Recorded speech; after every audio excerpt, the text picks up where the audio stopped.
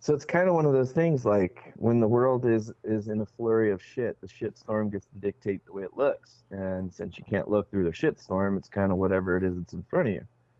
Um, and I mean it because when we go to the conversation of vaccines, it's already hyper politicized. It's already hyper. I honestly believe it's violence and it's forced violence because of the perspective of, well, just let them die. Jimmy Kimmel went on live television and said, if somebody's sick, fuck them if they're not vaccinated, essentially. Um, and I go, there's a lot more illnesses than COVID right now, but the world would make you think that COVID is this hyper virulent thing that will definitely kill you. And even in that perspective, it's false, right? But the validation has to be that because of the actions taken. So we go right back to shitty leadership, right? Just like this gentleman who's in the brig now, if any individual contests this, this is the treatment you get. And Facebook will shut you down, shut you off. Instagram, same shit. YouTube, same shit.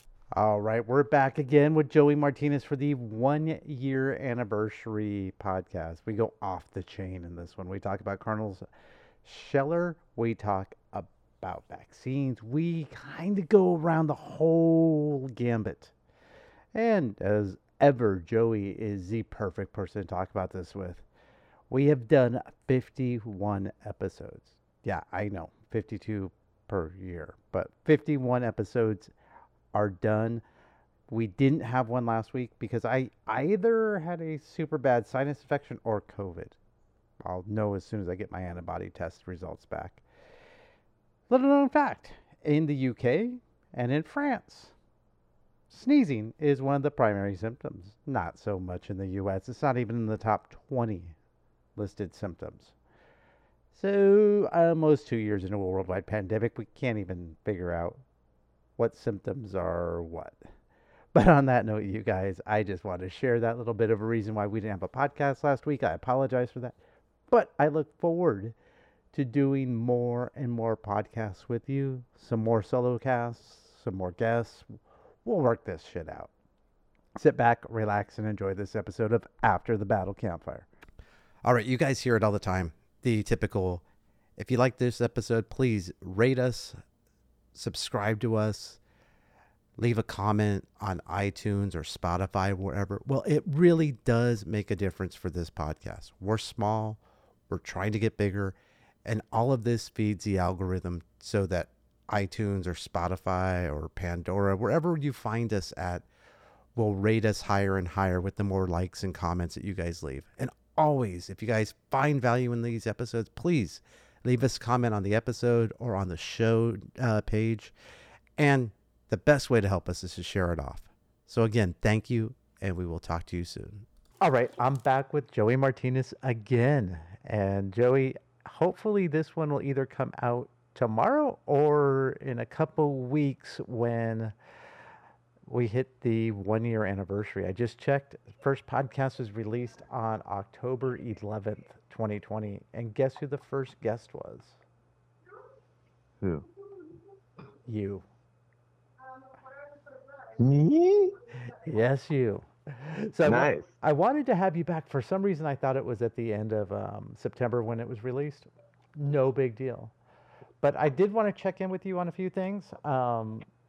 You're still out there in California. You're still out there in the middle of nowhere, California, which is good. Yeah. Are you following at all this lieutenant colonel from the Marines? I was just about to watch a video about that, actually. I did hear about it this morning, like on some kind of news feed. And then, because we were up walking the dogs, they got the shits. So much fun. And then I was about to literally click it, like when I started my coffee, but then we had that nutritionist thing, so I wasn't able to. But what I've heard is he's got arrested and is in the brig. Yep. Ooh, pills. They tossed him in pre-confinement. What is it? Pre-confinement detention. Yeah, pre-confinement.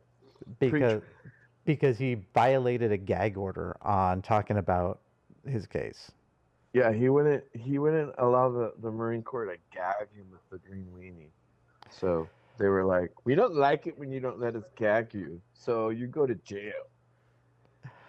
And I think it's funny that they had him do a mandatory like psychopathy test or whatever they try to like frame him up to be. And I'm like, so doing the right thing and like, talking about it, being honest makes you a crazy person. I go, yeah, nowadays. Like, Pretty much, yeah, yeah. That's look where we're at. that is super accurate. So I hate it too because now people consider the Mach E Ford whatever uh, EV car to be a SUV, and I'm like, no, it's a tall car, hatchback, and it's the same thing. The world is going to shit the moment they consider a hatchback an SUV. Well, I get it, hatchbacks can be SUVs, but like that one, no. hey, Like, hey, I drive an Outback, and that yeah, thing, but that's Outback. See, but that thing that's is an Subaru, off-road beast. I asked right? my buddy Joe. Hey Joe, if you're listening to this, how's your It's a Ford Subaru. F-150 deal with the mud on the ranch? Oops, you got stuck. I didn't. Yeah, Ford F-150s always get stuck. Same thing with Chevys. That's why you need a Ram. Well, isn't Ford short for Found on Roadside Dead? Yeah. It's kind of sad. I can't think of a single thing for Chevy though. They found my Chevy on my levee because the levee was dry. So I don't know if that was a bad thing or a good thing. But Joey, so I mean, if they found your Chevy in a levee and the levee was dry, that means you drove it into the levee when it wasn't dry. that's Or you were going off-roading in the levee, which does happen at river places. that is true. So Do you know how to define a levee? anything that retains waters, the things that didn't work during Hurricane Katrina, what is fraudulent money waste by the mayor of Katrina Peoples? Is Oh, this Jeopardy? yes, it is. This is why I love having you on, man. We get so irrelevant and so irreverent. So, um, yeah, It's like relevant irreverence. it So is. it's like we're talking about this guy that's getting bent over the green log. I mean, honestly, It is. and his career's over, and he's going to face jail time for literally doing what we instill in Marines. So it's all. Here's the worst part is like when I left the military, I already had a sense of what was happening, the trend or direction of the Navy, and it was very hardcore.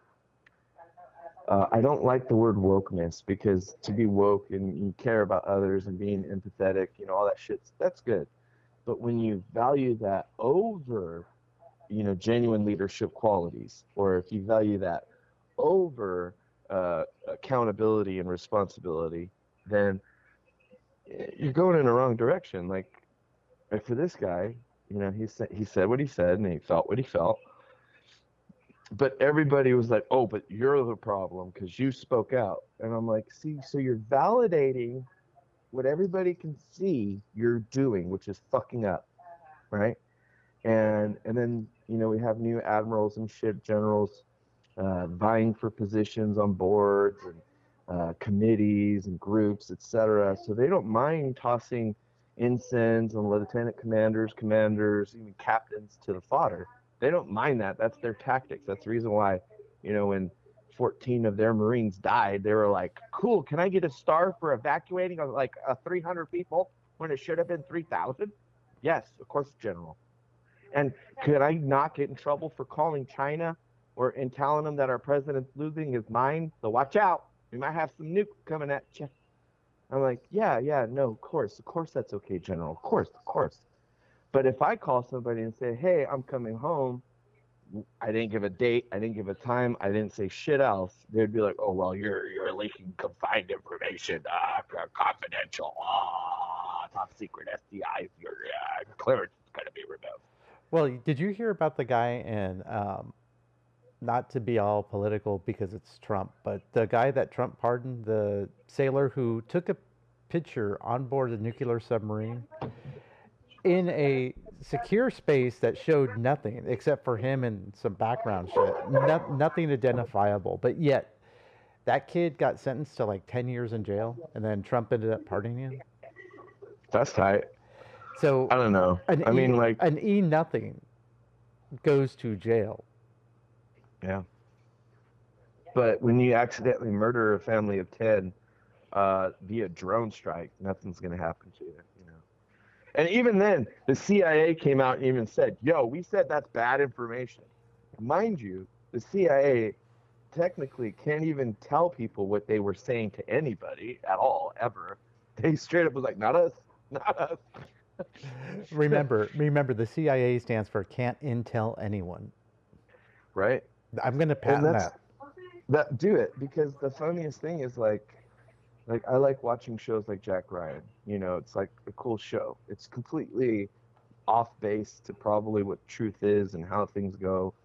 But the funniest thing was when the old guy was in Russia and he's like trying to still be, you know, a cool spy, walking around, drop the packages off, you know, get dropped in the middle of the night, deep throat, upperish deep throat, right? All that shit. He has a deep voice, by the way. He passes out because he has a heart condition, and the young Russian spies that he fucked over by not calling the cops, but having the cops intervene, they were like, you went too far, man. We know who you are. Come on. Don't do that. That's not cool. And then they help his ass because he passes out, almost dies. And I was like, see, that seems a little bit more realistic. Like, everybody kind of knows who the players are, and they all go to galas, and everybody kind of probably knows who it is, and they probably are friendly with each other. And, you know, even like silly movies like I think it was Resort to Love with Christina Milian. Me and my wife just watched it. It's pretty cute. They had this character who's like special operations guy. He made a joke. He goes, yeah, we're just muscle for those spies, because she was calling him a spy. And I go, yeah, like, the job isn't to, you know, let people know who you are, what you do. And my biggest thing is, like, if an agency that's that secretive about every goddamn thing comes out on what you're saying, they told you on national television about 10 people being killed by a bad strike, I'm pretty sure there was some bad communication in that. Like, if they're distancing themselves so, like, openly, there's probably going to be some bad news, but it's probably going to be to the guy, you know, the ensign that actually pushed the button, or the aviation commander that authorized the strike at the moment, but not the intel, and not where they were, and all the bullshit that they go through with drone strikes. Like, sometimes they don't even let the pilot do shit until they're on target. I don't know. Well, it's all movies-based stuff. I remember talking to someone in Iraq saying that, like, you couldn't do artillery, you know, call for fire or any of that shit until you had legal authorization on a lot of the higher value stuff. Hell, we pulled over people all the time. And when I say pull over people, I mean we found people who were suspicious. One of the guys I treated had battery acid burns all over his hands. Do you remember MSR Mobile out of Fallujah, the main highway that went all the way up to Syria from Baghdad? It looked like the 405. The east to western route? Yeah, it kind of looked like the 405 was a fairly modern highway. Yeah. And it had the center lane, or the center dividers that was all grass and shit. Yeah. This guy was walking in the middle of that with battery acid burns all over his hands. We gank him, and we're told by hire, let him go. You don't have any evidence he did anything. Well, I mean, technically. A male of fighting age with battery acid burns all over his hands. You know, you're right. I honestly feel this is a higher-ups not wanting to deal with the paperwork. Exactly. Like, one, how are we going to bio-ID this guy? We can't read his fingerprints. He got battery acid on him. You know, like... But, no, it's a trip. Like, I think it's really shitty that the Marine Corps is going the path that the Navy did. I don't think it's just the Marine Corps. I think it's the entire military. It's the government in general. Yeah. All right, and I mean it. Like, I like the fact that we're hyper aware of individuals' plights, circumstances, um, niche groups, identities, etc., political agendas, political affiliations. I'm glad that that's in the military now, and that it's a subjective part of people's lives within the military. But we got to keep in mind that the objective part is to be a fighting force, Yeah. right? And when you're not capable of having a force that, one, understands hierarchical approaches, right? So chain of command, which this individual guy, I don't remember his name, but the officer guy, right? He didn't maybe not follow the right way, right? Right. And that's really what they're getting him on. So in the perspectives or optics of it, it looks like, well, he came out and he wanted this, accountability, and I agree with that. What I don't agree with is when you take things out of the line, you're setting yourself up to be a target, and you're taking the attention off of what needs to be focused on, which is shitty leadership, and everybody will agree, and you're putting it on to you while you made this mistake now, so we get to point the finger at you. And leadership right now is so quick to do that. Instead of, oh yeah, we did make mistakes were made, blah, blah, blah, blah, blah. This is where we can improve. They do literally what they tell the lowers not to do, which is sidestep your responsibility and accountability. Yeah. So then by the end of it, like, I honestly don't think anybody's going to even remember what the problem is. They're going to watch this individual and go, wow, he's really getting fucked. And it's going to become one of those talking points instead of well, how do we get the higher ups to actually be held accountable for their poor decision making or piss poor planning? And then when the line really goes all the way up straight to the president, we got to keep in mind that that isn't going to go anywhere. Because, again, it's a political game, not an actual game. So I hate to say it, but like Afghanistan in and of itself was never a war. It was a conflict resolution PR scheme. And I mean it to the soul. The same thing with Iraq. And I know that a lot of people who romanticize their beliefs in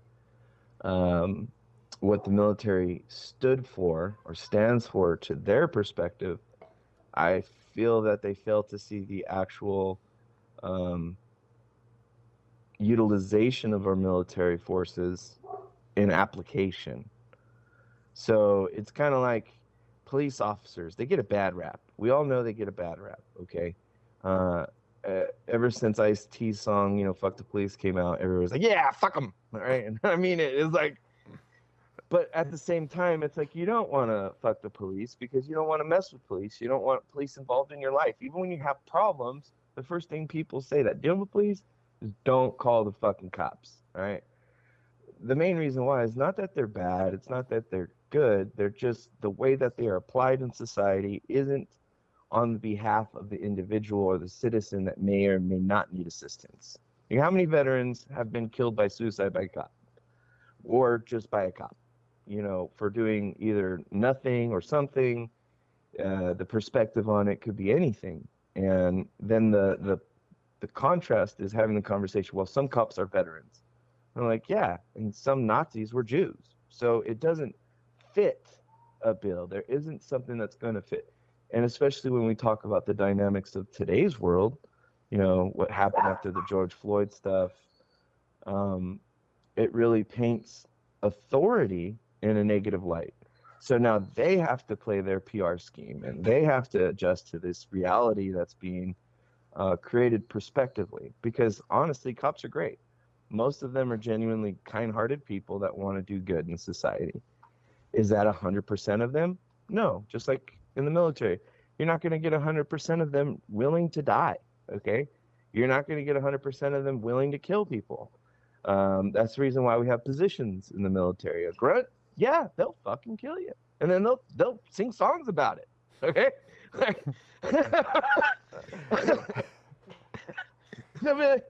Yeah. Certain parts of the military. That's what they're designed to do. And then, you take that piece of the military back into society and you shove them into like a goddamn car rental store, and they're still singing songs like, yeah, I love dropping bodies, body to the floor, boop, boop. Yeah, girl, get it, get it, get it, whatever they're into. I don't know. I feel like I have to like just make up a song instead of actually using one. But Yeah, YouTube makes sense because you sung a song. yeah, but that's the point. It's like it's hard to convey reality because there's bubbles. You have everybody in society has a bubble. There's the comfort zones of societal normatives, and so to take it back to that guy, the societal normative isn't you get a shit on generals, and things change. Um, the societal normative isn't, hey, you get to actually be truthful and things work the right way, because there's just too many bureaucratic implementations to fuck you in your ass to keep your mouth shut. Well, Quite literally, especially in the military, because no matter what you do, if somebody doesn't like it and they're higher in the chain, there's that catch-22 clause on anything. Like, oh, you looked at me wrong, or it was skewed as disrespect. Bah.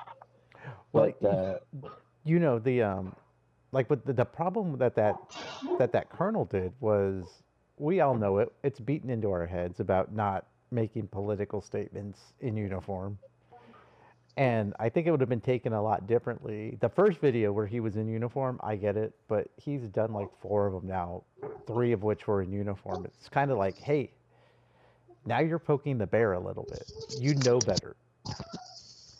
yeah, Because he was to. already established as Yeah. a lieutenant colonel of ITB East.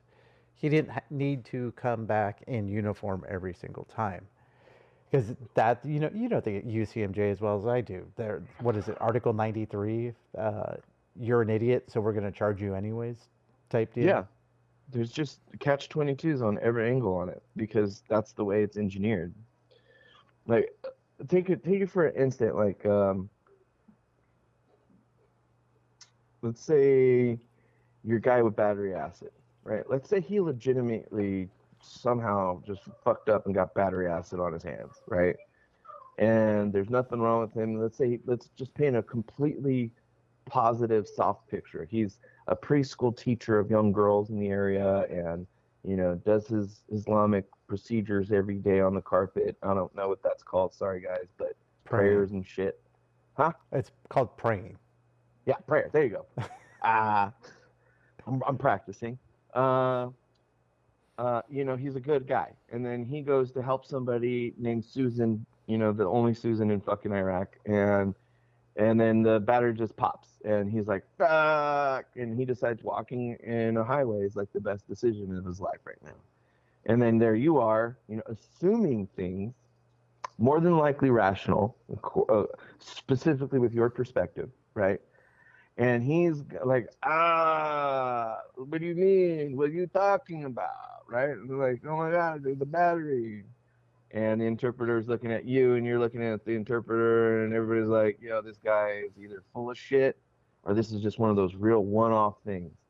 And I go, so that's kind of where we're at. It's either he's full of shit, or it's one of those one-off things. And I think that when it's the one-off thing, people's perspectives seem to be bound to what is regularly occurring.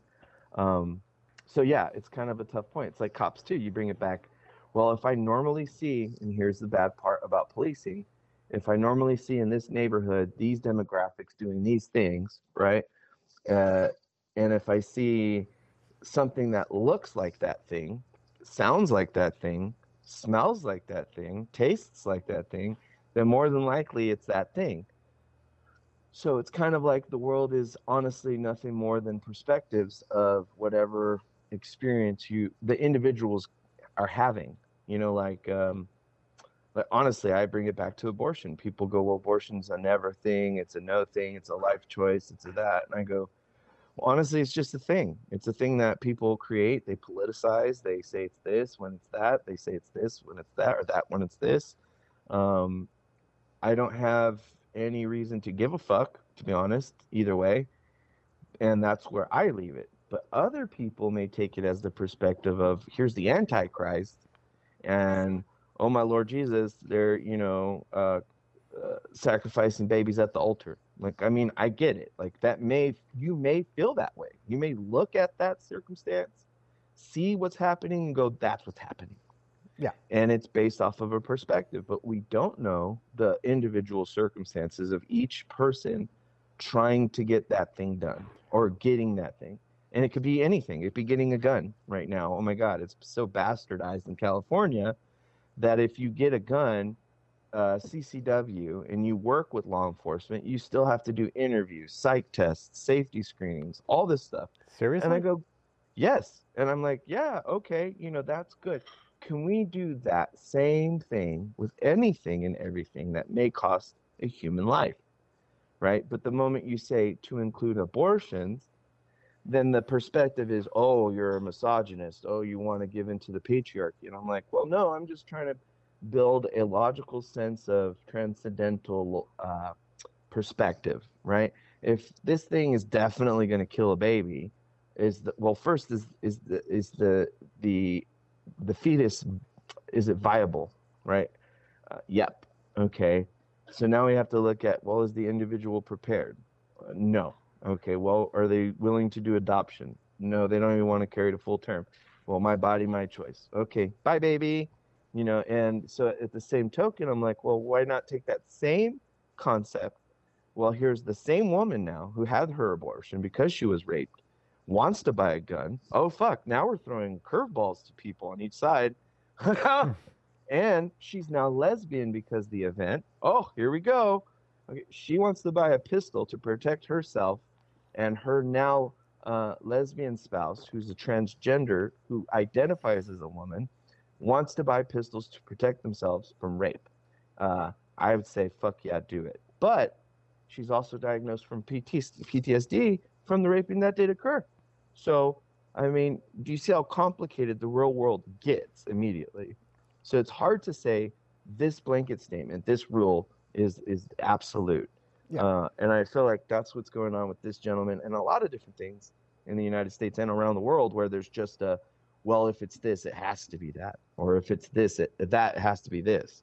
When in actuality, there's so many different approaches to understanding the importance of individual decision making just off of that little tiny case study of, well, both abortion, wokeness, and protection rights on both levels. Well, let's jump to this. So I find it interesting. I had on my walk this morning, I had this realization that, long story short, the word anti in front of anything makes the world a whole worse place. Yeah. You could do nothing racist, but if you're not anti-racist, you might as well be racist. And what bugs me right now is there is no vaccine hesitant. It's only you're vaccinated or you're anti-vaxxed. Yeah. And I was like, wait, I know so many people that are vaccine hesitant because they want, corpsmen and other military people that I've met, medics, doctors. I even know doctors who are like, I just want more data. It's far too early. We're seeing a bunch of breakthrough cases. I'm young. I'm healthy. I don't have a need for this. And oh yeah, by the way, I have taken every vaccine possible except for this one. Now they're being labeled, they're anti-vax. Yeah. So it's kind of one of those things, like when the world is in a flurry of shit, the shit storm gets to dictate the way it looks. And since you can't look through the shit storm, it's kind of whatever it is that's in front of you. And I mean it, because when we go to the conversation of vaccines, it's already hyper politicized. It's already hyper. I honestly believe it's violence, and it's forced violence because of the perspective of, well, just let them die. Jimmy Kimmel went on live television and said, if somebody's sick, fuck them if they're not vaccinated, essentially. And I go, there's a lot more illnesses than COVID right now, but the world would make you think that COVID is this hyper virulent thing that will definitely kill you. And even in that perspective, it's false, right? But the validation has to be that because of the actions taken. So we go right back to shitty leadership, right? Just like this gentleman who's in the brig now, if any individual contests this, this is the treatment you get. And Facebook will shut you down, shut you off. Instagram, same shit. YouTube, same shit. The conversation can't even be, well, what is this in actually? And instead of having those theories tested, they become questioned. And then it becomes ad hominem and not ad whatever, hoc post hominum, or all the bullshit rationalities of attacking the person instead of the issue or the talking point. So instead of looking at, well, hey, there is an increase of X, whatever it may be on buyers, or it's not reported, like Project Veritas, I don't know. People validate it and say this is real stuff and they're 100% accurate, blah, blah, blah, blah, blah. They're still in the industry of journalism, okay? So they may turn something too fast and they may turn something too slow, depending on what agenda they have. Same thing with CNN and everybody else, right? Well, studies are coming out of Israel or Jerusalem, same people, same place, about how COVID Delta variants are extremely passive of the vaccine. And you sent me the paper, and I was reviewing it, and I was looking at all the receptors, and it was a very good, constructive paper to say, hey, we got to look at this. Nothing more. It's not dissing on anything. It's not saying anything else bad. It's not saying, oh, there's a conspiracy. No, it's valid scientific paperwork. You're talking about the one I sent you yesterday that looked like it touched on antibody-dependent enhancements. Basically, what that means is if you don't have the vaccine causes the virus to become stronger and stronger. Right, and we've seen that in a lot of different things, and we understand that in science and in the application of everything, even to include opiates. If you use opiates, you have to increase opiate usage because of the degradation of the receptors, etc., or the increased functionability of certain receptors, etc. So when we're talking about things like vaccines, and we're not keeping in conjunction the same science that we apply, just like the same logic that we apply on everything we just discussed, right? The guy that's going to the brig, the two beautiful, wonderful women who want to protect their selves, etc. The logic has to be fine. It has to be balanced, or else you're not practicing science, you're practicing politics, right?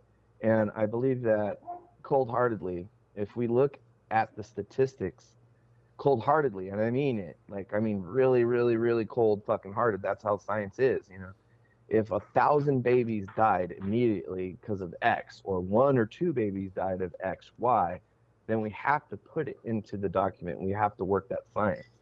There isn't an exclusionary cause simply because it may look bad. Now, that is what we practice in research science nowadays because of funding. But don't go down that rabbit hole, because then you're a conspiracy theorist. Right? And I go, okay, yet we have an opiate pandemic exactly mirrored the same way these vaccines are being applied, simply because of the rule of thumb in salesmanship, okay? Not because of science, and sometimes not even because of politics, but because of salesmanship. We've got to have this solution because we have this. And that's the way it works when you go to like a restaurant and the fish is about to turn bad. All of a sudden, fish is on a special, okay? And you can get it fucking 2 for 1, all right? So that is where you got to start asking questions. If John usually fucks me in my ass when I try to buy a fish from him, okay? Then come that next Tuesday, he's like, hey, 2 for 1. I'm going to say, is that fish about to go bad? Okay? Because, it's kind of fishy. There's certain things in dynamics of, well, a lot of questions, like if my fat kid has diabetes, why can't I get free insulin? But I can get a free, vaccination. Well, again, we're playing politics, not medicine. What can I make it look like I'm doing instead of actually doing it? Well, look at your previous career as a lab tech. Yeah. There's only a handful of labs I can think of that are that are binary. Everything else is on a range. CBC. Yeah, it's a range from here to here. Uh, Yeah. Lipids, it's a range from here to here, or stay under this range. And to me, doing any of this stuff is binary. You must do A or B is Yeah. not the right outcome for what we're dealing with right now. It isn't. And I mean, I deal with it constantly in medicine still to this day. Like with the VA and PTSD treatment, uh, things like that. Because we're so transfixed on what the solution has to be that we're not looking at what the solution could be. There's a great meme, I don't know what to say, uh, about World War II pilots and bombardiers and shit, and their airplanes came back like all fucked up, right? Oh yeah, yeah. And the dude was like, yeah, we need to armor up those areas that are fucked up.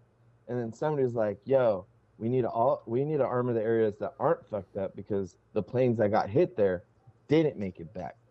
And so the rationality of a bias, right, a perceived bias or an anchoring bias, like this is what it is, because I perceive it this way. It could be a dramatic shift, but we're still looking at the same information. We're just perceiving it slightly different, right? Like vaccines work. Like, of course they do. I mean, people bring up polio, and I go, yeah, but do you see how you're not understanding the very fucking fundamental difference between polio and COVID? There's a constraint on not just the understanding of virology, but on sickness and medicine and the application of vaccines and the application of data. There's a huge misstep and miscommunication, and I don't blame anybody, but I feel like media bias has this overwhelming presence that can construe things in a blink of an eye, right? So like, we always remember 9/11. We always talk about the Twin Towers. We hardly ever talk about Building 7. Very rare. Very fucking rare. The only people that talk about Building 7 are usually conspiracy theorists. And as soon as somebody says Building 7, they go, oh, this guy. Oh, it's the same thing like anti-vax. I should have just said, I don't know about this COVID, because then, oh, this guy. And instead of having a rational approach to it, or even a conversation, like, I thought we were supposed to remember everything. Like, well, it's funny that you brought up Building 7 because it took me a good 2 seconds as you were saying it. I'm like, wait, what the fuck? What the fuck? Yeah, nobody remembers it. Like, oh, that one. Yeah, but never forget. Like nobody wants to keep in mind that these firefighters that everybody's praising every fucking year for the past 20 years are getting fucked over with health insurance right now. Still, to this day, if it wasn't for Jon Stewart, a comedian, okay, not a politician, not a fucking leader, a comedian, a lot of them would be bent over and raked just into the graves, bro. So it's kind of like, well, yeah, that's the actuality of even that great event that tied us to this 20-year war, the aftermath of what happened in every aspect of American life and living.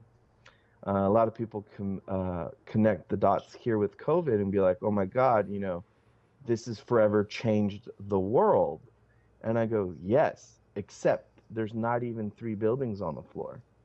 There's not even a perceivable increase of death.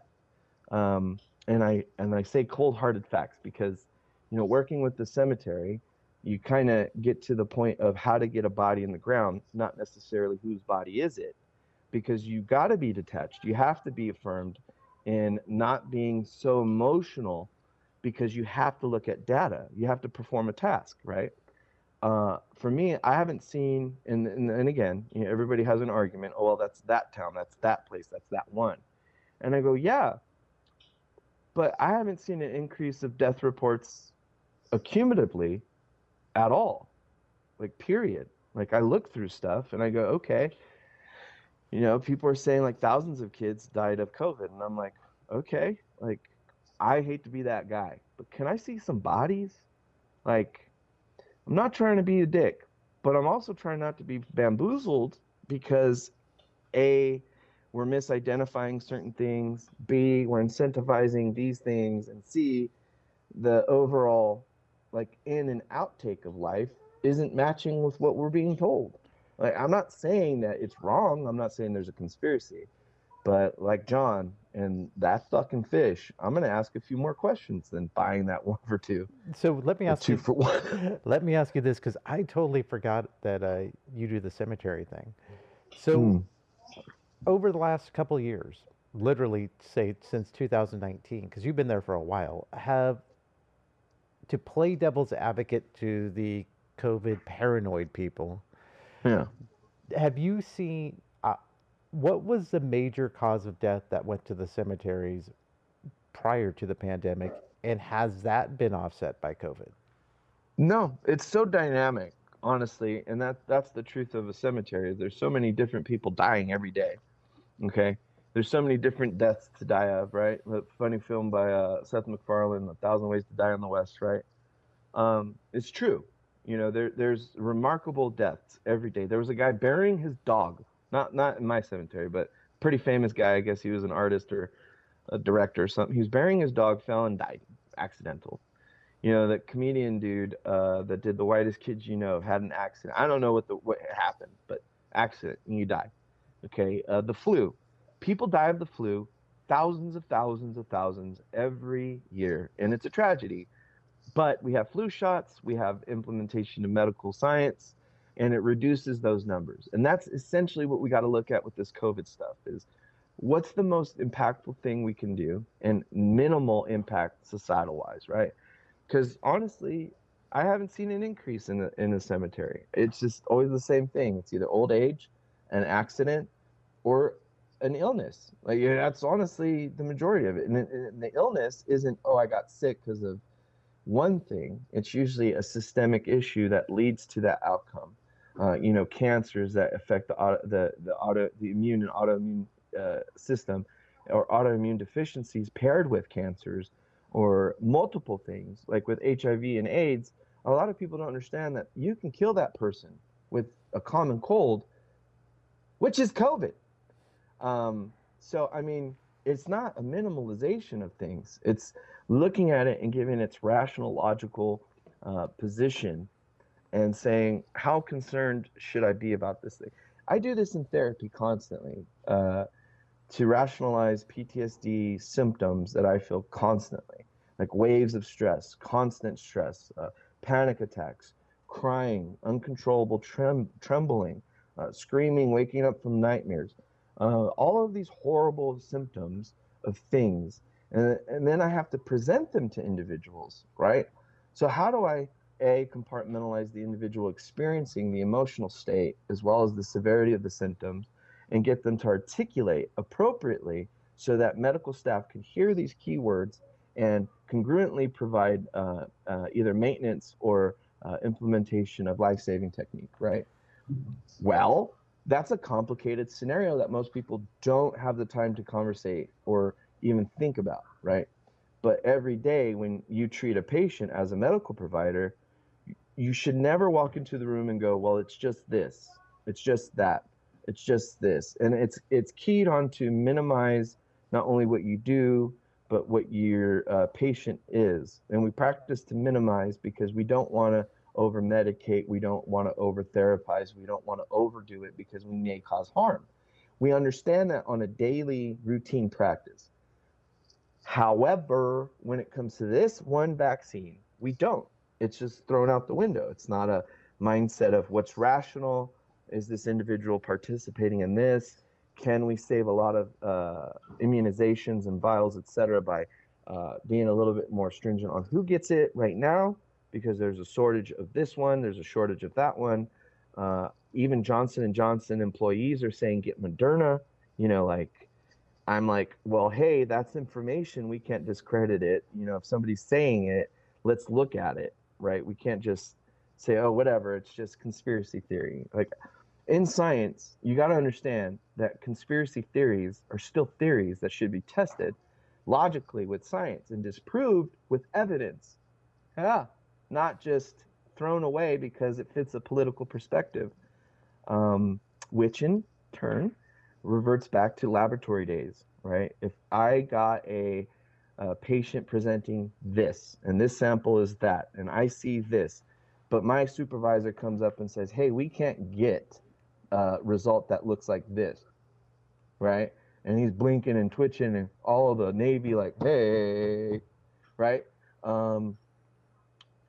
Then you're starting to understand what's going on in real life right now.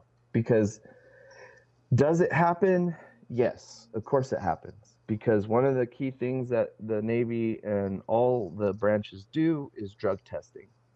So when you have ranges of things, correct? Like you brought up earlier, everything is in a range. There's not a fixed outcome number that is absolute. Science and laboratory sciences are extremely rare in absolutes, okay? There's constant ranges for sure as shit, and those are absolute, but having a specified number, like 12, I don't even know which would work, platelet level, RBC count per field, whatever, you got 12.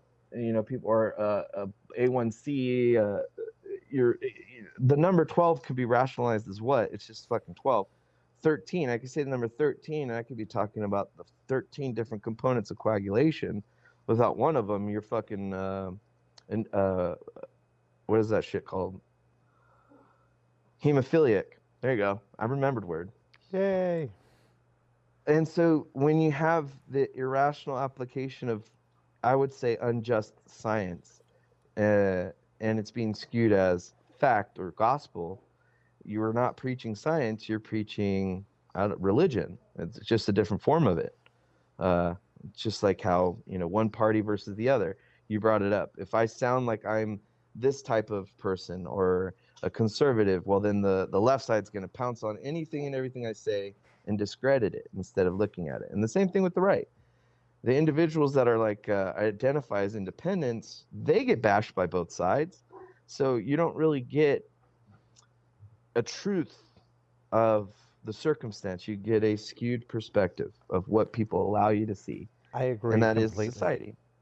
Huh? 100%. I agree completely on that. Yeah.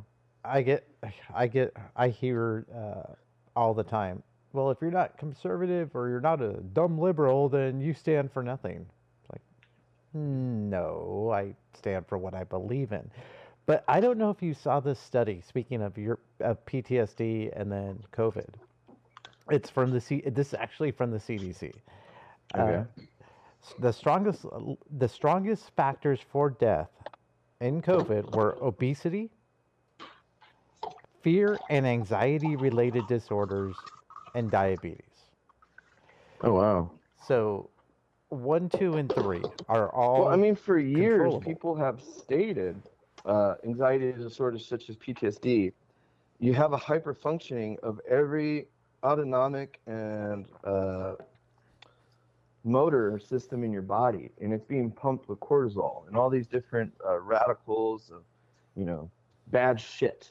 This is your fight or flight response literally working against you, right? Shock is a real thing. Over time, you can literally fucking kill yourself through just stress. Like, science has literally proven that. Well, and people, and they've showed people can die of fear. Like, you can be scared to death, literally. Death. Yeah, we all seen Blair Witch. Hey, don't rag on the Blair Witch. Hey, I'm not fucking ragging on it. That shit was crazy when we were young. It was. It scared the shit out of me. It scared everyone. That's the reason why it was a remarkable feat of film. It was like, hey, I got an idea. What? You know how we shoot porn? Yeah, let's do that for a scary movie. But isn't that kind of what we're living in right now, is fear porn? Yes. It's who can scare the mass. Oh, look at this guy. Oh. He's like, hey, don't be scared. I got you. I got you. I got you. Oh, you good boy. Yeah, you stink though. All right. For those not watching, Joey is playing with his puppy. Yeah. Not his puppy to be confused with his other puppy. I'm touching my fur dog. But yeah, so no, fear is a very important thing. It lets you know when something's going to happen. It lets you know, hey, I'm in danger. But fear is also a very bad thing in certain circumstances. Like if you're afraid of heights and your job is going up high, You have to overcome that fear. That's a good thing. In society, we go, wow, that's courage. That's bravery. So fear is always going to be there. People have fear of dogs. Speaking of my dog, right? But he's the most lovable animal, and he'd never do anything. And I always go back to, well, he's a dog, right? He might fuck up. Shit happens. It's the same thing with human beings. Like, I honestly don't think that we went into this pandemic shit and the way that it's being reported now and portrayed now in society, like this was the goal, right? I feel like this is what's resulted in everybody trying their best, and then the perspective of contrasting efforts.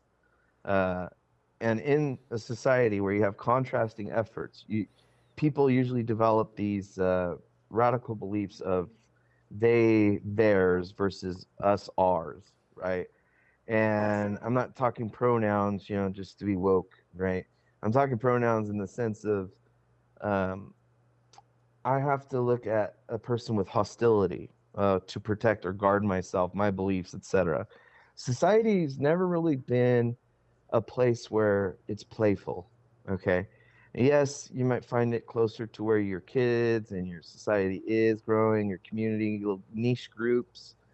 But if you were to move place to place, visit town to town, go to the places where everybody's afraid of, like the ghetto, and even and then, what does the word the ghetto mean? There's no ghettos. Ghettos were built during fucking World War II by the Nazis, that literally were rack stack homes, bunk beds, right? That's what a ghetto is. But so the word ghettos even changed and transcended through time. Now we're talking about like smaller groups of niche neighborhoods that have a specific demographic or a underwhelming wealth to per capita distribution, right? But we don't actually mean caged persons um, being utilized for scientific studies, because that's what they did to them, which kind of maybe be happening now. I don't know. Does it sound like what I'm saying is nearing certain aspects of small demographics being utilized for scientific propagation of ideals and concepts? Could I be saying that? Yes, absolutely. The perspective could very well mean, dude, Nazis through Operation Paperclip were sent here in the 40s. And now they determined NASA and they built our rockets and they're living on the moon. And all of a sudden they got this COVID stuff, but it's not really going to kill you. It's just going to fuck with your mind and make you think things. And I'm like, well, that's irrational. I mean, if somebody lives on the moon, good for them. Uh, you know, so can I please buy this cup of tea now, George, at fucking Starbucks, who loves conspiracy theories? You know what I mean? But to not minimize George, to not invalidate George, to not be a dick to George, I would go, maybe that kid's onto something. Let me think about it. What are we doing to people in undermined or marginalized societal demographics? Well, we're forcing this identification process, possibly, especially in New York, of validating proof of vaccination. But Joey, But all in you have contrast, but Joey, all you have to do is just go get the shot, and then you don't have to worry about.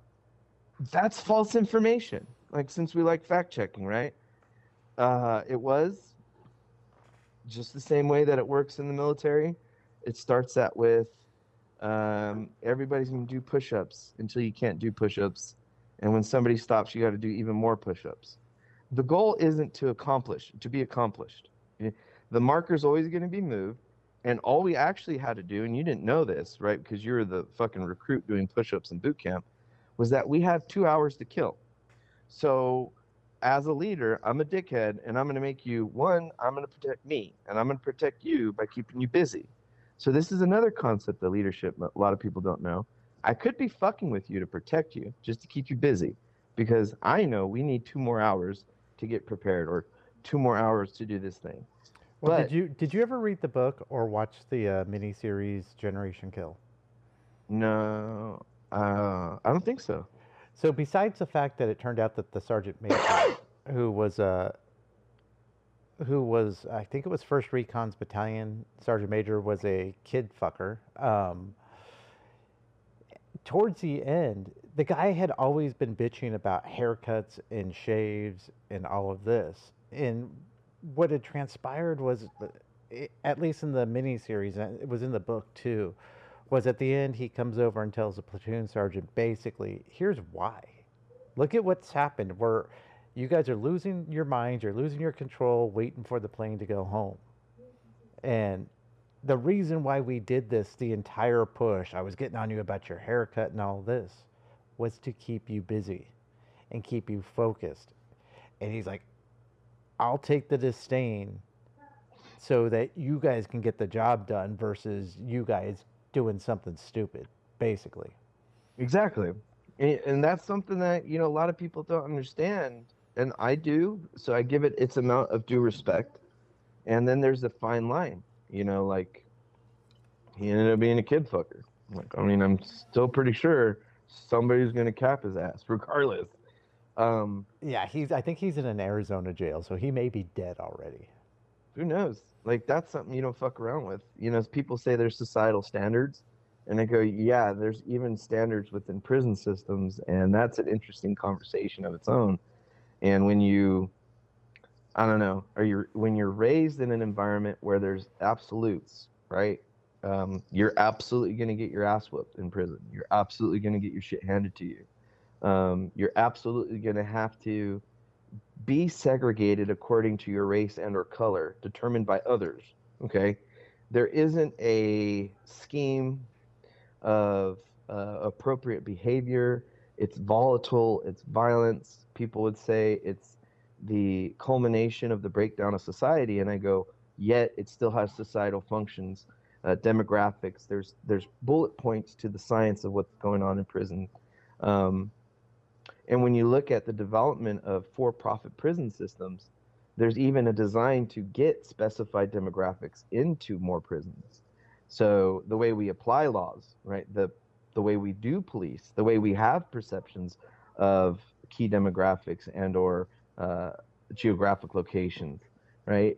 For instance, if I was driving down the road, right, I wouldn't stop anywhere that I would feel uncomfortable, right? But that feeling of comfort doesn't come from either knowing or not knowing. It comes from a trigger point in this anatomy, right? Telling me, hey, I don't feel comfortable. It could be just like Blair Witch. It could be this facilitized perception of a dramatic story, even undertones of music that create, or a sound that creates a whole fuck feeling. Miss a step while you're coming down the stairs and tell me how you felt, right? Oh yeah, I know that feeling way too good. Right. Capturing those emotional states and understanding them is key to seeing how we are being, I don't want to say the word manipulated, but we are, to believe or perceive a certain perspective. In our society, the American people are, when I was growing, our generation was, proud to be American. It was not an honor, but a place in the world where people always wanted to be. This is freedom. This is the benchmark of the democratic experience and experiment and the republic that we've constructed utilizing these processes of democracy. Understanding that, right? And understanding the value of what it means not having those paths of discourse, or being able to say, hey, me no likey. Yep. Right. And I want to go back to your thing about prisons real quick before we get too far ahead of it. So my personal belief is our society should be one or two rungs above the ladder of anarchy, because at the top of that ladder is total authoritarianism or totalitarianism, however you want to phrase it. Yeah. And people, when they hear that, they're like, you're fucking mad. Because what happens in anarchy? Well, in a good anarchy, you actually start to develop societies again. So it's like up here, way at the top, there's a lot of bad shit that has to happen to get back down here. But if you go from here to here, naturally speaking, and prisons are a perfect example of that. You are, when the guards aren't looking, you're in anarchy, but there's a self-structuring society that starts to develop. Exactly. And that's something that's important to always keep in mind of human beings. We're opportunists, we're violent, and we're animals. At the end of the day, yeah, we can implement all this poetic justice and concepts of ideals or any kind of romanticized beliefs of how things should or should not be, right? But that is a delusionary state, right? We have to be disillusioned in our disillusioned in our actions, because we don't want to go down the road like what you're saying of tyrannical rule ever, because the blood that has to be paid in order to get that back is just bad. It's real bad. Anarchy's bad. But is it, right? Like you're saying, a prison system's pretty anarchical, but is it void of societal constructs? No. Is there participation? Is there willful learning? Is there distribution of wealth? Is there this? Is there that? Is there even empathy? Yeah, dude. I mean, I've heard of lots of relationships coming out of prison. Okay, and I'm not knocking, homosexuality or even homoeroticism because of confinement. Sailors did this shit back in the day. Christopher Columbus probably gnawed on a few peens on the way over here. All right, like, I don't know that. Okay, I was never on a ship. I'm not saying that when 32 or whatever the number, or 36, whatever I'm gonna go with 24 because I can't fucking do math. 24 sailors go down in the submarine and 12 couples come up. I'm not saying that that's a bad thing. I'm just saying that regardless of the circumstances, humanity will shine. Well, okay? and you don't even have to go hard. You don't even have to go to the sexual end of it. You do, because people want to. There's many stories of people who met people in prison who are still friends today.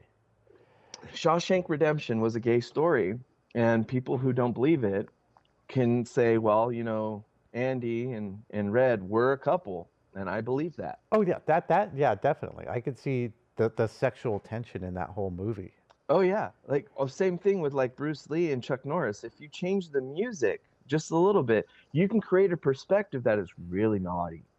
Okay, and that's kind of the power of perspective, right? And I go, yeah, but if you give into any which way, you're not going to end up understanding the full gestalt of the problem or the picture. You're just going to be enveloped into whatever it is you're perceiving. Like, the funniest thing I could say, it's like a kaleidoscope. We all know it's one image, right? But as we're looking through the refractory scope, you see an abundance of images, okay?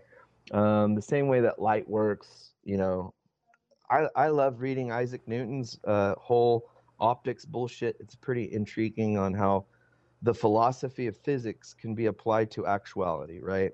The apple will drop from the tree, but will it? Doesn't matter. And then you go into deeper thoughts and deeper functions of physics where it's like, is this actually happening? Like that one Dollinger's cat or whoever, if I open it, Dubanger? Schrodinger. Damn it. He said Trollbanger. So Trolldinger's cat, right? You don't know until you know, and that's kind of the reality of the circumstance, right?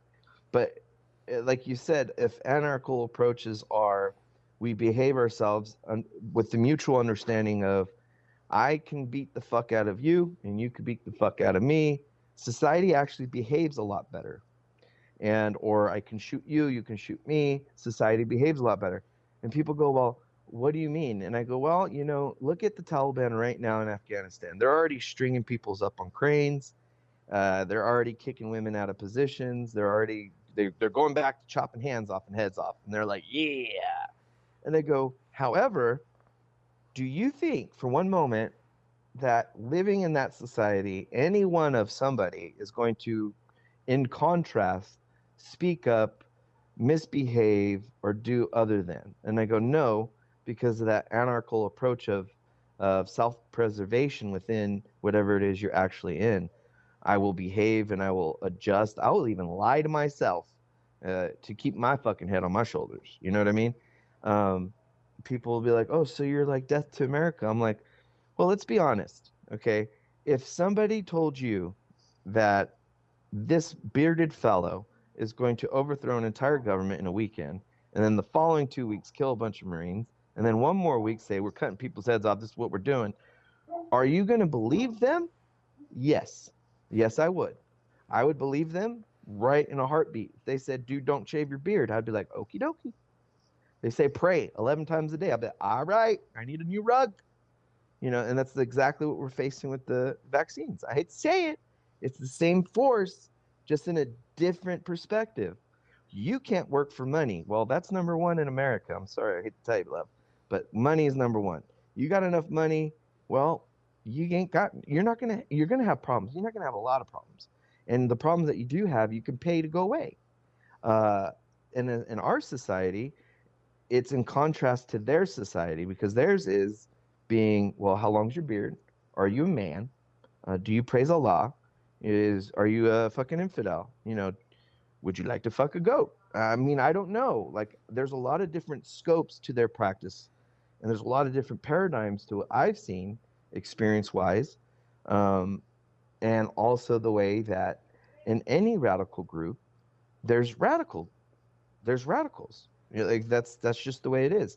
Do I want to spend 20 more years in a region trying to implement something that is not ever going to catch because simply the perspective of that society and they're anchoring to their religious beliefs, their religious ideologies, their fixation on whatever it may be at the time. Like our fixation is on gender equality, societal normatives such as reappropriating wealth, these type of things, cancel culture, right? These things can be just as deadly and just as effective as hanging people publicly. Okay, and I'm not trying to muddy the water. I'm not trying to say that they aren't exactly the same. I'm saying they are exactly the same tactic, slightly different approach. If I can get you to think that I can destroy your life by you not being vaccinated, right? Then I can definitely make you get vaccinated. It's they called it constructing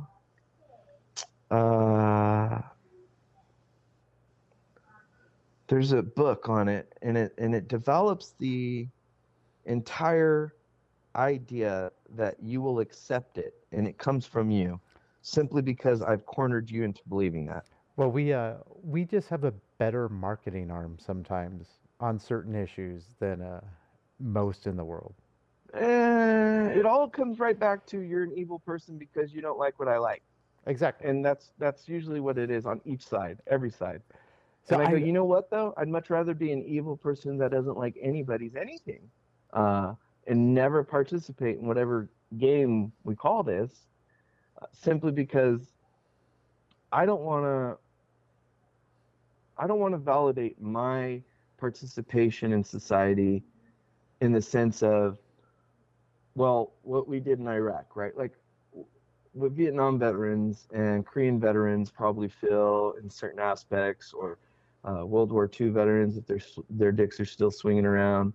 You know, it's a very concept of, did I participate in something bad? Am I morally and principally obligated to feel right any which way?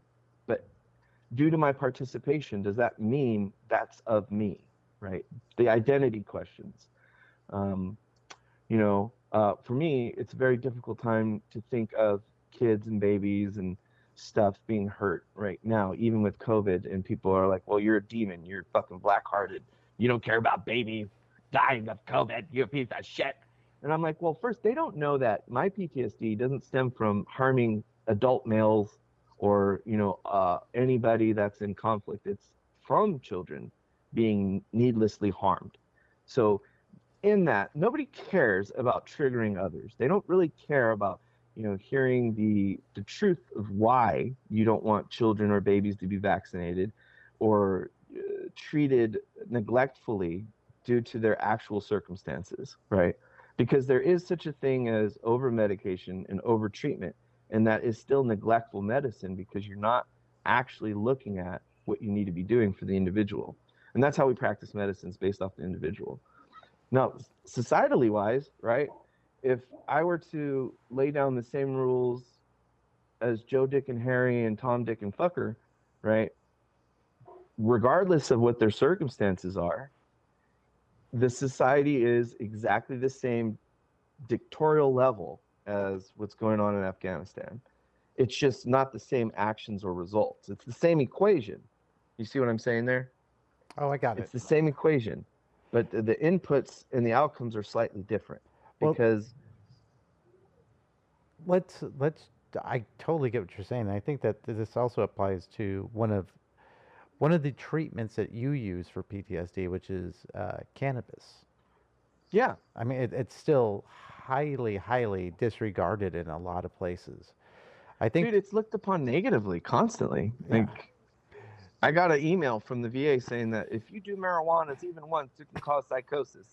And I'm like, yes, because the science you're utilizing from X year of 1935, right? That is the determination that those scientists came to. But in the same conversation, the science that was applied was grotesquely manipulated. And when you look at the results and the studies and how they were performed, if you look at the congruency of application of what it was they were actually burning, how the method of what it was they were burning. So all the different details that go into scientific studies were completely disregarded because they needed it to come out this way. Because at the time, they hated the Negro and they hated the Mexican, okay? Because at that time, you were freely allowed to be positioned. And then nobody talks about the Irish, too. The Irish were definitely positioned. The Chinese, ever since the beginning of our country, if you go back to the beginning, it's not just blacks that were voted over here, or African American, or Afro-Indigenous, whatever you want to call yourself, right? There was a very large population that included multiple demographics that were utilized as labor, and that labor force sought medications and developed medications, and they already had a history of medication in their countries and their developed worlds or underdeveloped worlds defined by other people, right? Their medications work for them, okay? Chinese history on cultivation of cannabis goes back a lot longer than what most people think. Indian cultures, not like Indians like Native American, but Indians like India, they have a huge culture of cannabis. Afghanistan, since we're bringing it up, huge culture of hashish, okay? What is hashish? Oh, it's concentrated cannabis. Okay, Joe, good job. Well, isn't there, what is it? What was the strain? Hindu Kush? Hindu Kush, bro. I mean, isn't There's that so like many one of the different most popular Kushes now, strains? Afghani genetics. I follow a dude from Afghanistan on Instagram that grows weed all throughout the world, and they talk about different cultivation styles.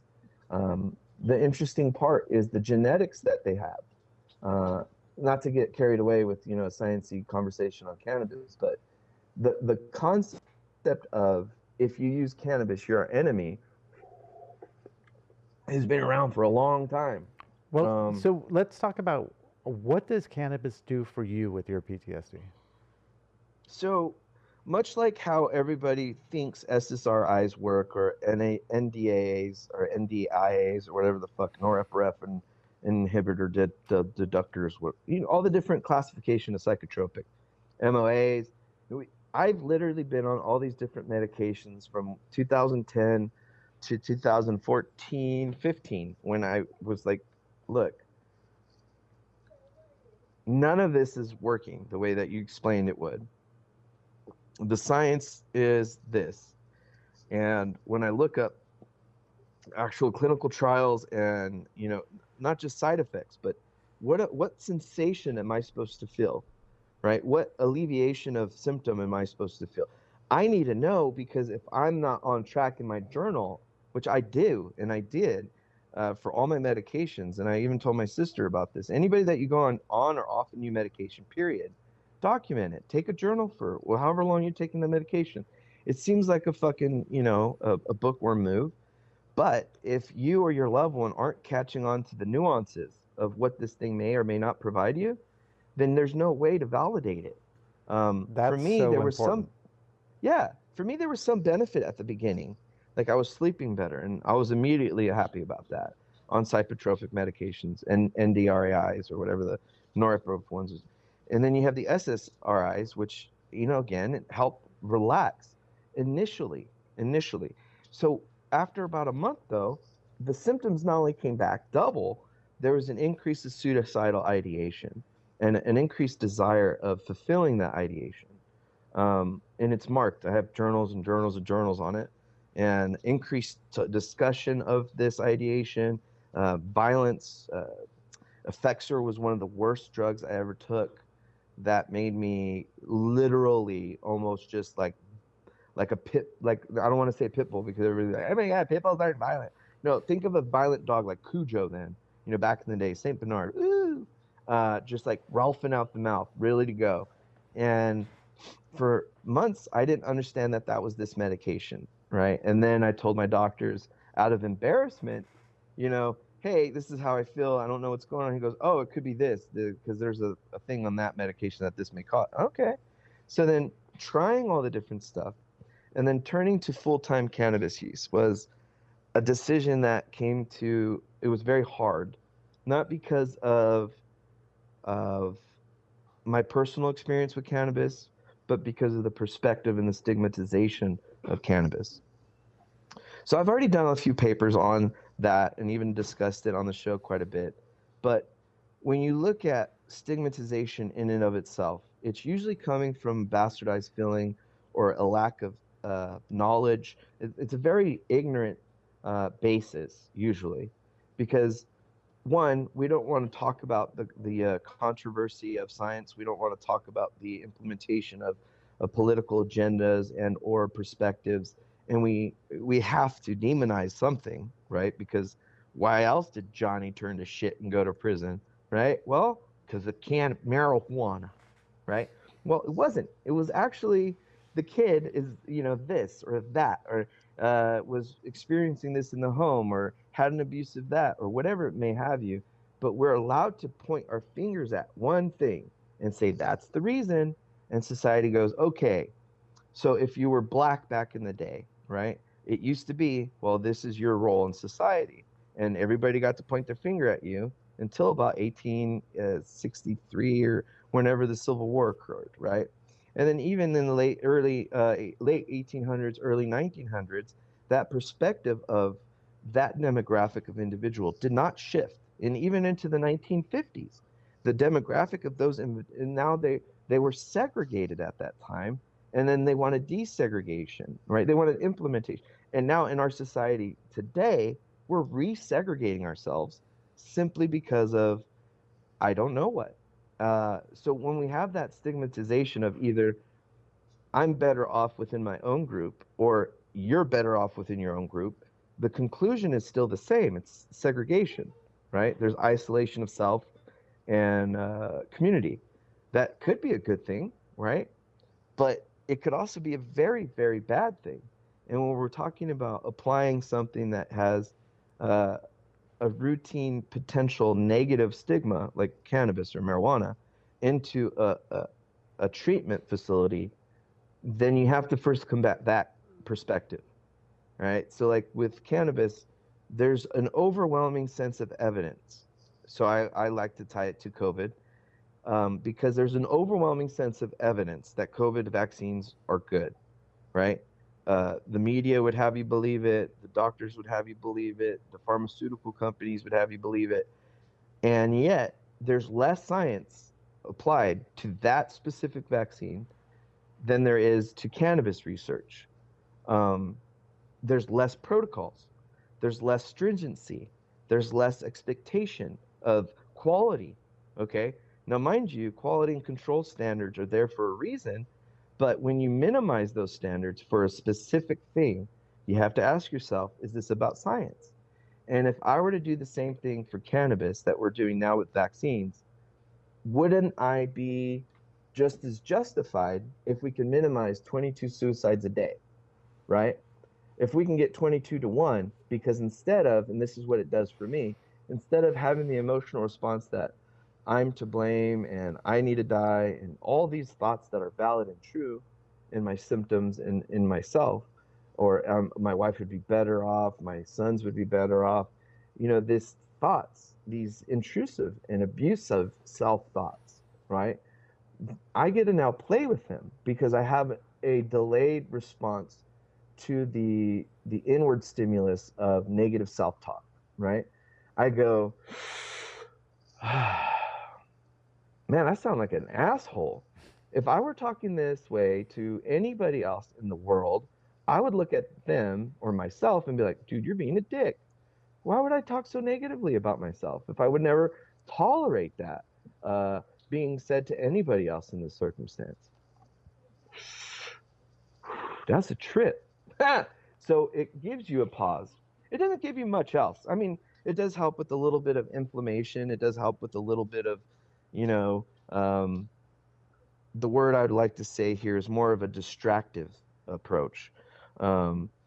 If you were to ask me about the science of the hormonal balances, and the chemistry behind it, I would say, well, cannabis of to date is rationalized at 400 different types of compounds. Okay. We know of 32 plus terpene profiles. We know of an entourage effect. We know of a cannabinoid and endocannabinoid system. We understand what THC is relative to. We understand how it functions within the endocannabinoid system and how it triggers certain synaptic responses in your brain. So the electrical, chemical, and physiological response that individuals may or may not have to this drug, right? It's understudied simply because there's so much to study. It's like the stars, my friend. We could look at a galaxy from far, far away, right? We know that within that galaxy, there's billions of stars, right? Potentially. And we also know that within that, there's probably billions of planets. Now, if you were to ask me a specific question, like what people want with cannabis, but also with COVID, how many planets or else, I'm not going to believe you. Or how many suns are there or else I'm not going to believe you. That's where we have to give and take a little on what is viable in our scientific approaches and what's viable logically. I utilize it because it profoundly provides me that outward and inward pause of, is it rational to feel this way? Is it okay for me to feel this way? Is it okay for me to not get assistance when I need it? No, all of those things are bad. When you ask for help and somebody doesn't give it to you and you're saying, look, I'm thinking about, killing myself. Well, why, friend? With that shouldn't be the response shouldn't be like, oh, okay, that's nice, bye. That would be a neglectful response on anybody's approach, right? And more so, we have to understand that people who are thinking that way do not speak outwardly about it for the most part.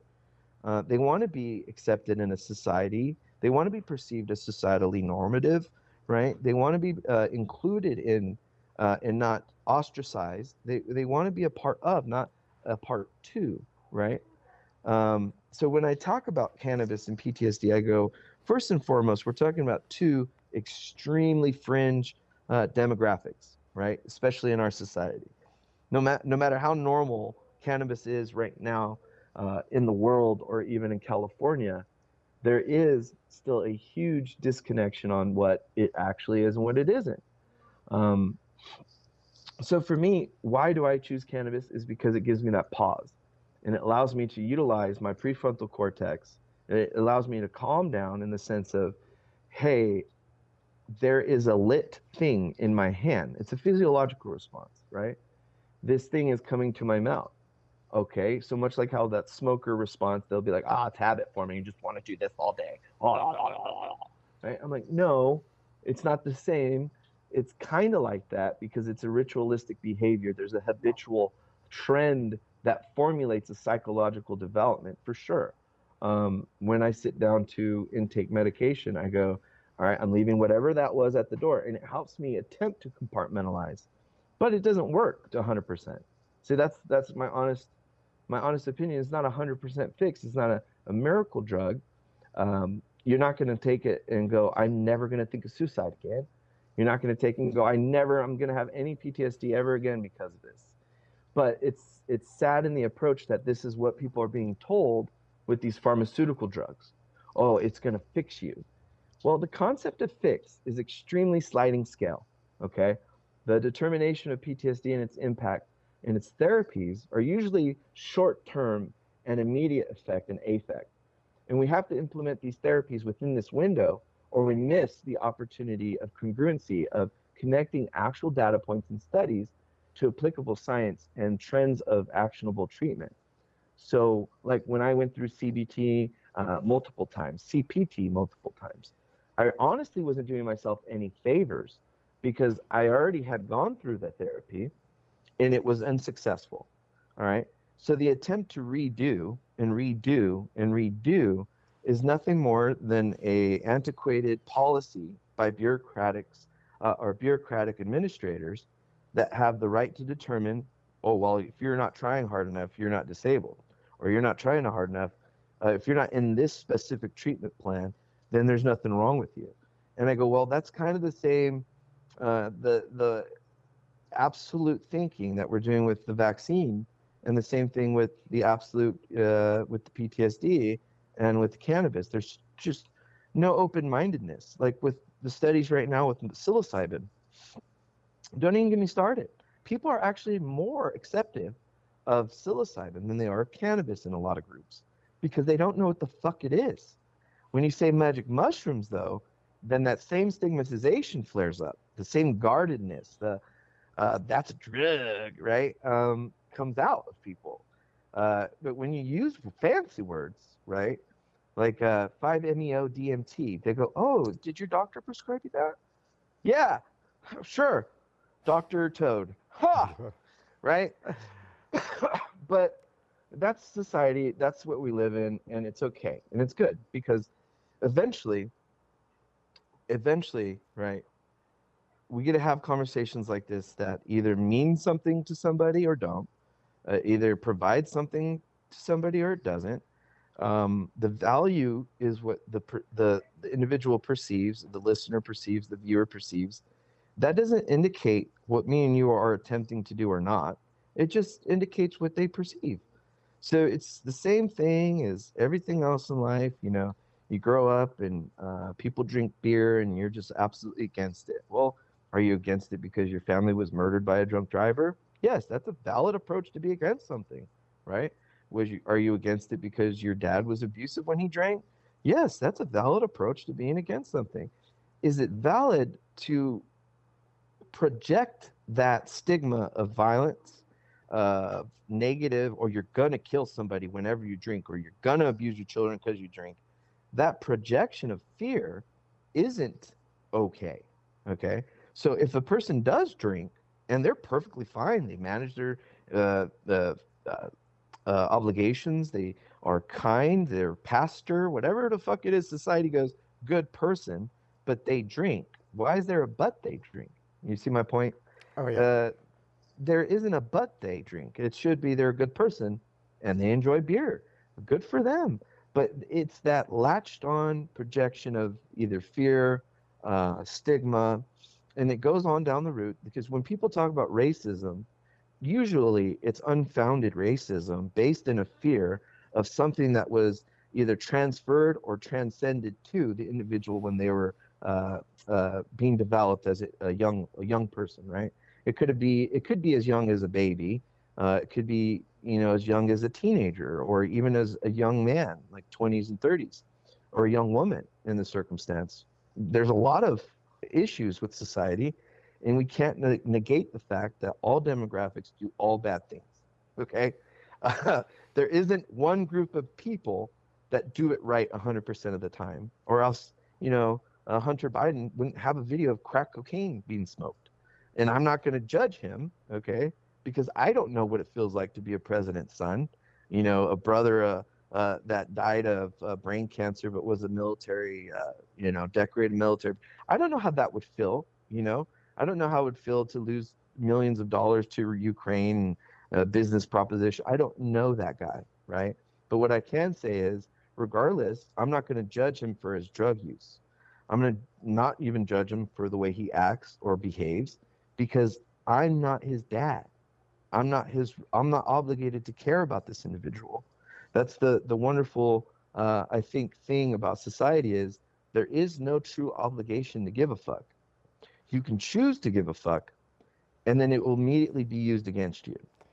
I agree 100%. And on that note, I think we're going to close this one out. It's been an hour and a half, and I want to be respectful of your time since I know you have dogs and kids and a wife to take care of.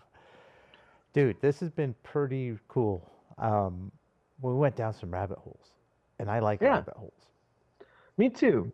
And it's fun because, again, it's like my whole thing is, if I could bring another perspective in and just be like, I know I'm fucked up, and everybody's probably gonna listen and be like, man, that guy sounds fucked up and crazy. I'm like, yes, absolutely. But when society is down a hole, don't you want somebody that goes spelunking? And I'm pretty sure people who spelunk are not normal. Their heads are not on right. Okay. You're asking a bunch of people who probably have no idea what the word spelunking means. Well, and you know what? I'm not going to tell them, because you should be able to put the 2 and 3 together and make a 5. You know what I mean? Wait, 2 and 3 is 5? I thought it was 7. It depends. Are we in 1984? 62. Yes. Exactly. Well, brother, I'm going to stop the recording. Thank you so much for listening, and I hope you can follow us on social. Check us out at our website, modernronin.com, on Instagram, The Modern Ronin, on Twitter, at TommyChase01, and you can always support us at modernronin.locals.com. This is our locals group, and it'd be great if you guys joined and subscribed. Some great benefits. Talk to you guys soon.